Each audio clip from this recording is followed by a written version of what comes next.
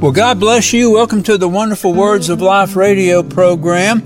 We are going to be in Romans chapter 11 today, and the subject that we're going to discuss in this session is Israel, my beloved.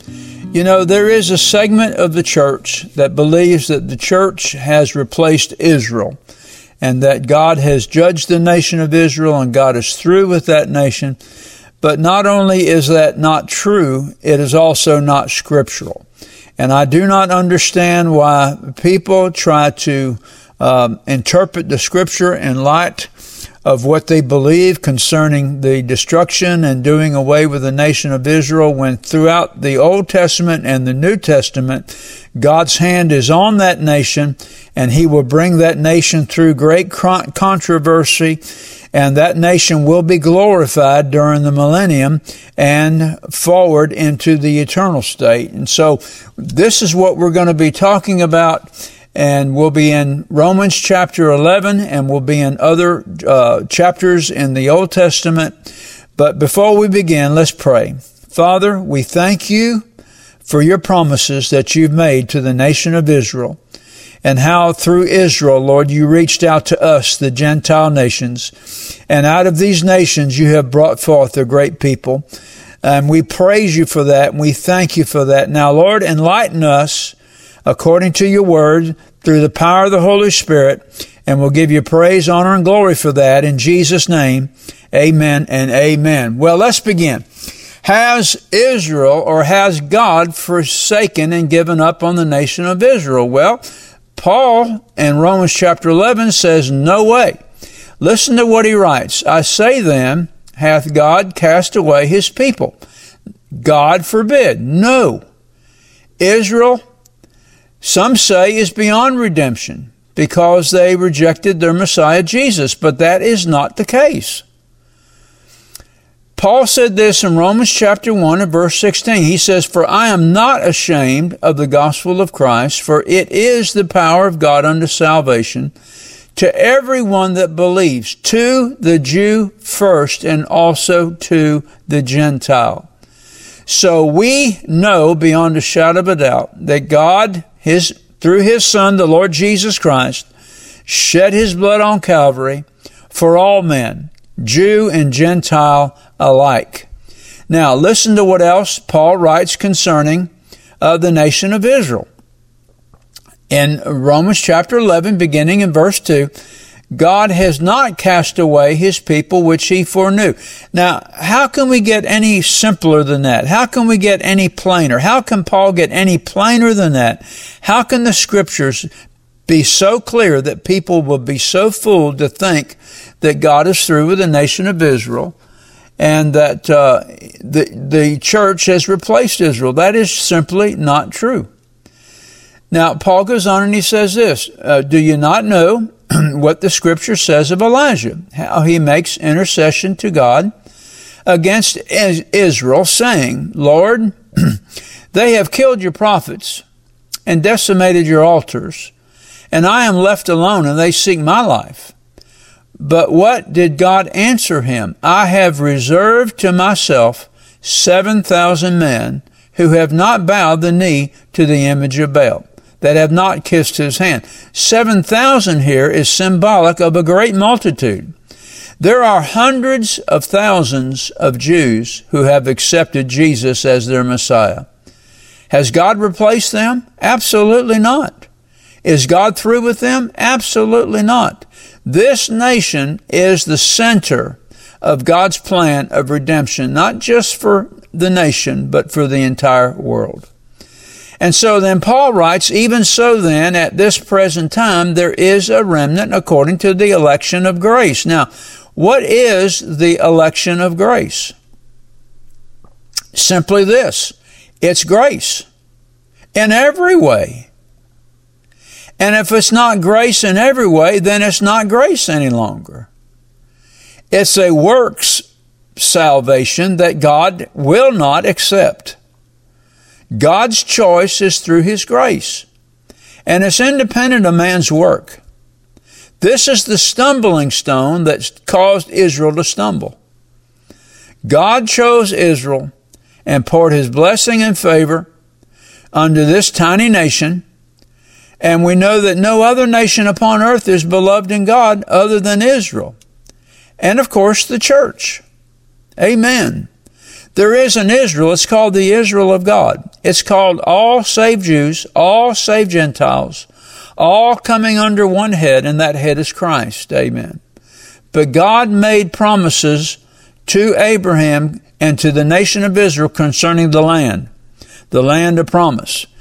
And that is an everlasting covenant. Israel will be saved in the end. We know that from the Old Testament. We also know that from the New Testament. In Paul's first letter to the Corinthians, chapter 10, verse 32, Paul says this, give none offense. What does that mean? It means don't cause anyone to stumble, neither to the Jews, nor to the Gentiles, nor to the church of God. Now, what does Paul mean by that? Well, he means this, that a Jew cannot be a Gentile. A Gentile cannot be a Jew.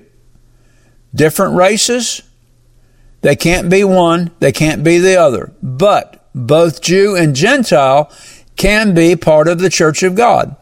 And that comes through the new birth. It's like this. Someone can be a Presbyterian. Well, he may choose to be a Baptist. Someone who is born a Methodist, he may choose to become Episcopalian. Someone who's a charismatic may choose to become an Anglican. And so, does that bother God? No.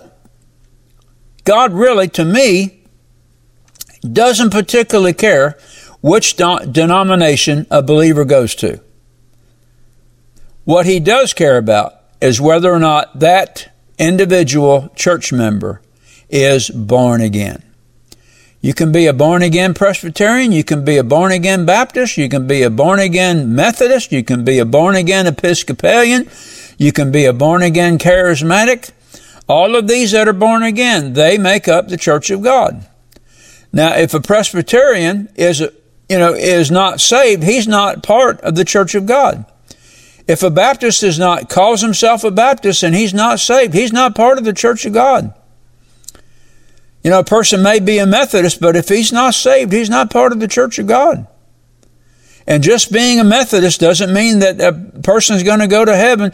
Just because a person calls himself charismatic doesn't mean he's going to heaven. You must be born again. That's what Jesus said to Nicodemus. You must be born again.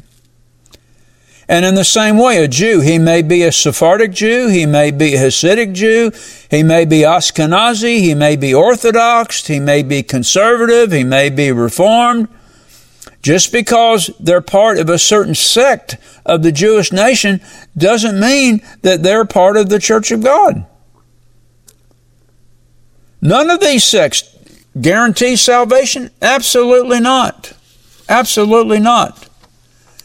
The only person that Jesus recognizes is a Jew or a Gentile that is saved and born again. And we'll see this as we go along. Now, Paul said this in Romans chapter 2. For he is not a Jew who is one outwardly, neither is circumcision that which is outward in the flesh, but he is a Jew who is one inwardly. And the circumcision is that which is of the heart by the Holy Spirit, and not by the letter of the law. And his praise is not from men, but from God. It is the Holy Spirit personally present in a human being, whether Jew or Gentile, bringing that person to salvation is what makes him or her a part of the church of God. It's not pedigree. It's not circumcision of the flesh. It's not being part of a Christian family. There are many young people that have been part of the Christian family that have been raised in church, but they're not born again. They think just because their family was a Christian, they're a Christian. Well, that is in name only. That is not in spirit. Now, let's look at what else Paul says here. And if by grace, this is still in Romans chapter 11, then it is no more of works. Otherwise, grace is no more grace. God has done this entire plan based upon His grace, His unmerited favor. Praise God. Hallelujah. But if it be of works, then it is no more grace. Otherwise, work is no more work. What then? Israel has not obtained that which he sought, but the election hath attained it. That's every saved Jew and every saved Gentile. And the rest were blinded. Now, Paul here is talking about the nation of Israel, how they have rejected Christ and they've rejected the gospel. Verse 8 says, according as it is written, God has given them the spirit of slumber, eyes that they should not see, and ears that they should not hear unto this day. Why did God do that? God did that because of their gross unbelief. And David said, verse 9, let their table be made a snare and a trap and a stumbling block and a recompense unto them. Let their eyes be darkened that they may not see, and bow down their back always. See, that's a judgment against the unbeliever, this obstinate unbelief. Remember the parable of the sower and the seed, how the seed was sown by the wayside. Those that hear the word, and Satan comes immediately and takes the word out of their heart. Well, what gives Satan the right to do that is because wayside soil, those that have heard the word reject it immediately. There's no room in their heart for it. They poo-poo the gospel. They reject it. They resist it. They work against it. This is exactly what the Jews in the days of Jesus did. So we see here that Israel sought salvation through the works of the law. They thought that by being good enough, they could earn right standing with God. Well, the Scripture proves that is not so. Many Jews think that just because they're a descendant of Abraham, that's all that's required of them, that they're saved, they're part of the nation of Israel, and they're going to heaven. No, sir. No, sir. Jesus is their Messiah. If they rejected Him, then the Word says that God will reject them. And it is in the book of Acts that reminds us over and over and over again that there were thousands of Jews in Paul's day that had accepted Jesus as their Messiah and King. James, the leader of the church at Jerusalem, notice what he said. He says, see how many thousands of Jews there are which continue to follow which have received Christ, but continue to follow the Jewish traditions and the customs. As long as these Jewish traditions and customs are a consecration and not a means of righteousness, then God accepts that. You may be a Methodist and you may be fully involved in the tradition of the Methodist Church. That's fine if you do that as a consecration. But if you do that as a means or a way to get into heaven, like one Catholic woman told me, she took in some orphan child and said, and this is the way that I'm going to get to heaven. No, ma'am. Absolutely not. Grace, if you combine it with works, does not mean grace any longer. Grace without works. For by grace are we saved through faith, and that not of ourselves. It is the gift of God, not of works, not of our works of righteousness, but according to His mercy, God saved us. Amen. Praise God. So in Romans chapter 11, I say then, have they stumbled that they should fall? God forbid. No, but rather through their fall, salvation is come unto the Gentiles, for to provoke them to jealousy. Now, if the fall of them be the riches of the world, through Christ now, Israel rejected the Messiah, God then cut them off temporarily and went to the Gentiles, and the Gentiles by the millions embraced Christ as Savior. Once again, verse 12. Now if the fall of them be the riches of the world, and the diminishing of them the riches of the Gentiles, how much more their fullness? And it's true. I mean, Scripture bears it out that Israel stumbled at the stumbling stone. That stumbling stone was Christ. But this was a temporary fall. God set them aside and opened the door wide to the gospel to the Gentiles. We see that in Acts chapter 10. And before that, even in Acts chapter 8, when Philip went down to the city of Samaria and preached Christ unto them, they were not Jews. But yet God worked wonderful miracles through the hands of Philip. So their temporary fall has brought millions of Gentiles to faith in the Lord.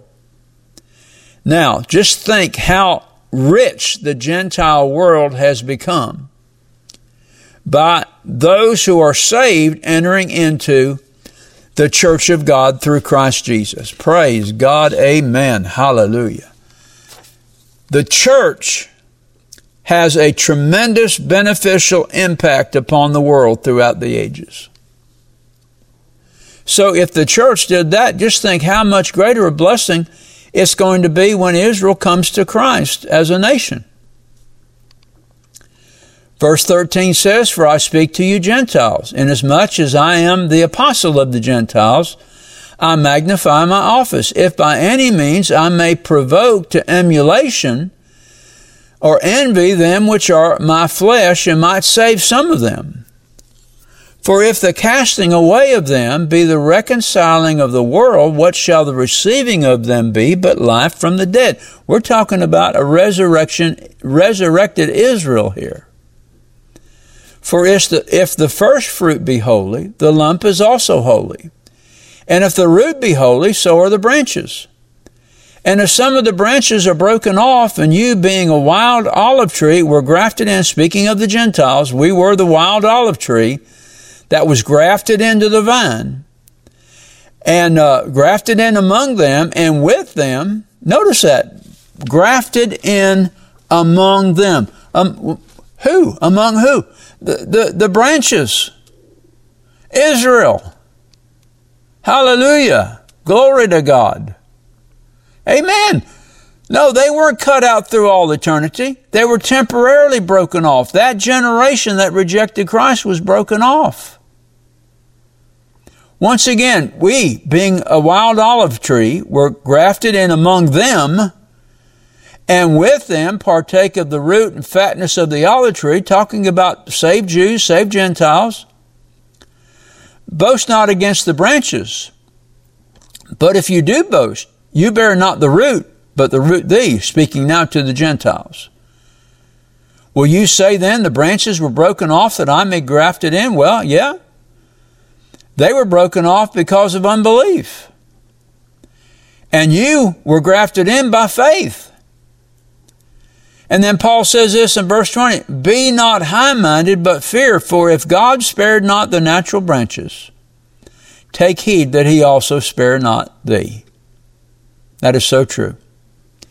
Now, what does Paul say concerning the new birth, the entrance into the church of God? He says, "Therefore, if any man is in Christ, he's a new creation. All things are passed away.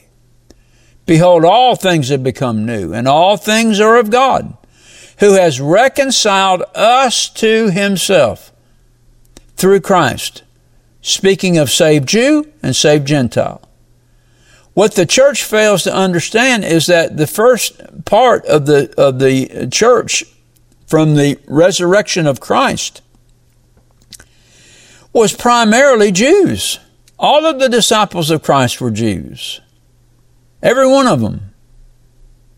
I tell you, the Jewish nation has a rich heritage in Christ Jesus.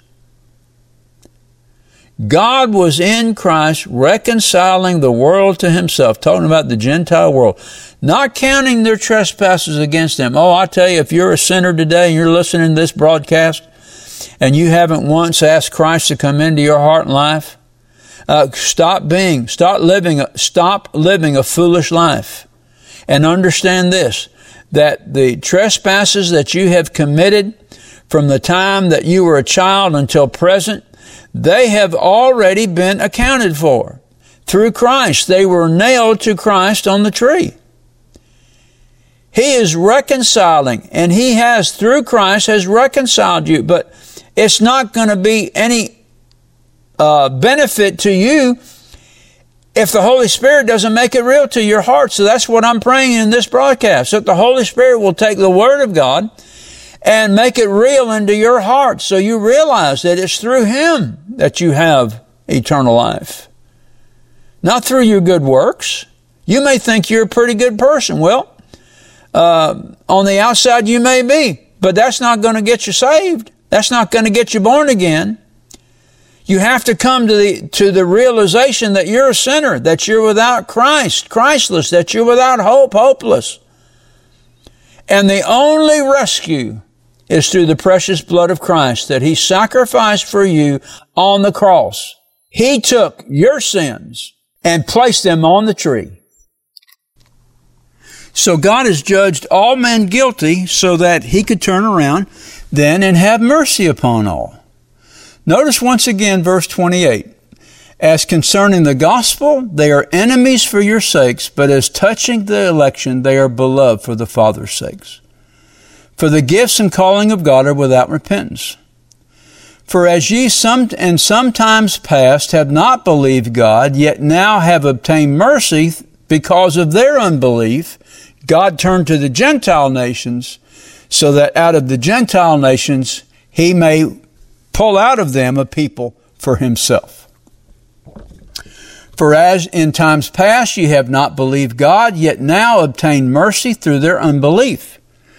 Even so have these also now not believed, that through your mercy they also may obtain mercy. Speaking once again of the Jews that are going to come to Christ. Amen. It'll be at the very end, but Israel as a nation shall be saved. For God has concluded them all in unbelief, that He might have mercy upon all. So we see here that the severity of the punishment of God was toward the nation of Israel, and they were cut off. But the Gentile world, when God turned the gospel towards it, they came to Christ. They were shown the goodness of their faith in Him. Hallelujah.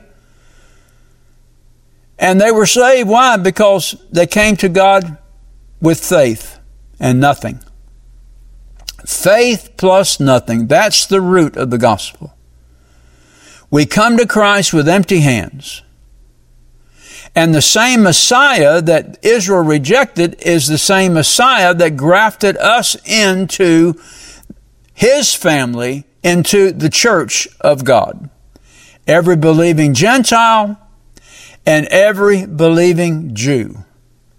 So God judged all, Jew and Gentile alike, that they all have sinned and come short of the glory of God. Well, in the same manner, because all have sinned, then God through Christ determined that He was going to have mercy upon all, and He did that through the sacrifice of Jesus Christ on the cross.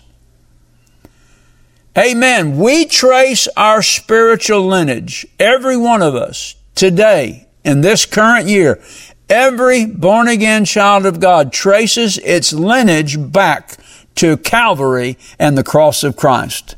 That's where our life began. That's where our life began, nailed at the cross, Christ as our Savior, receiving Him, coming to Him by faith with empty hands, nothing to offer Him, but just receiving of God's great, great mercy. And so God concluded that all are guilty because of unbelief, but see, in His goodness and in His mercy, He judged us as worthy of receiving His mercy, and so He extended His mercy to all of us. So now Jew and Gentile are all one in Christ Jesus. And He, Christ, now has become our Messiah and our Savior. And I love Ephesians chapter 2. It says, remember that ye being in time past Gentiles in the flesh, who are called uncircumcision by that which is called the circumcision in the flesh made by hands, that at that time you were without Christ, being aliens from the commonwealth of Israel, and strangers from the covenant of promise, having no hope and without God in the world. But now in Christ Jesus, You who sometimes were far off are made nigh by the blood of Christ, for he is our peace, and has made both one, both Jew and Gentile, one in the church of God, and has broken down the middle wall of petition between us. Praise God. Hallelujah. God did this. God did this. His immeasurable grace. Oh, the depth of the riches of God. Hallelujah. So God is building His church, and it's made up of Jew and Gentile. And God will save Israel as a nation. And Israel will go into the millennium, and the government will be in Jerusalem with Christ at the head. Hallelujah. So there is a future glory of Israel, and there is a future glory of the saints. Praise God. Father, we thank you today for the restoration of the human race through the precious blood of Jesus, and the restoration of the nation of Israel, Lord, the apple of your eye. And we give you praise and honor and glory for that, Father, in Jesus' name. Amen. Do you know beyond a shadow of a doubt that if you were to die today, that you would be prepared for heaven? If you're not sure, then I encourage you to pray this prayer with me. Father God, I come to you through your Son, Jesus Christ. I repent and ask you to forgive me of my sin and cleanse me from all unrighteousness. I surrender my heart and life to you. By faith, I believe I receive you as my Lord and Savior, and I thank you for receiving me in Jesus' name. Amen. If you prayed this prayer and desire to know more about the gift of Christ that the Heavenly Father offers you, then email us at rbtc86@gmail.com. We will be glad to answer your questions promptly and provide you at your request with materials that will help you to grow in your faith in the Lord Jesus. This is Patsy Dunning. Thank you for listening to our broadcast today. And let me remind you to tune in to this station at the same time next week to hear more of the wonderful words of life. God bless you, and remember what Jesus said, it is the Spirit who gives life.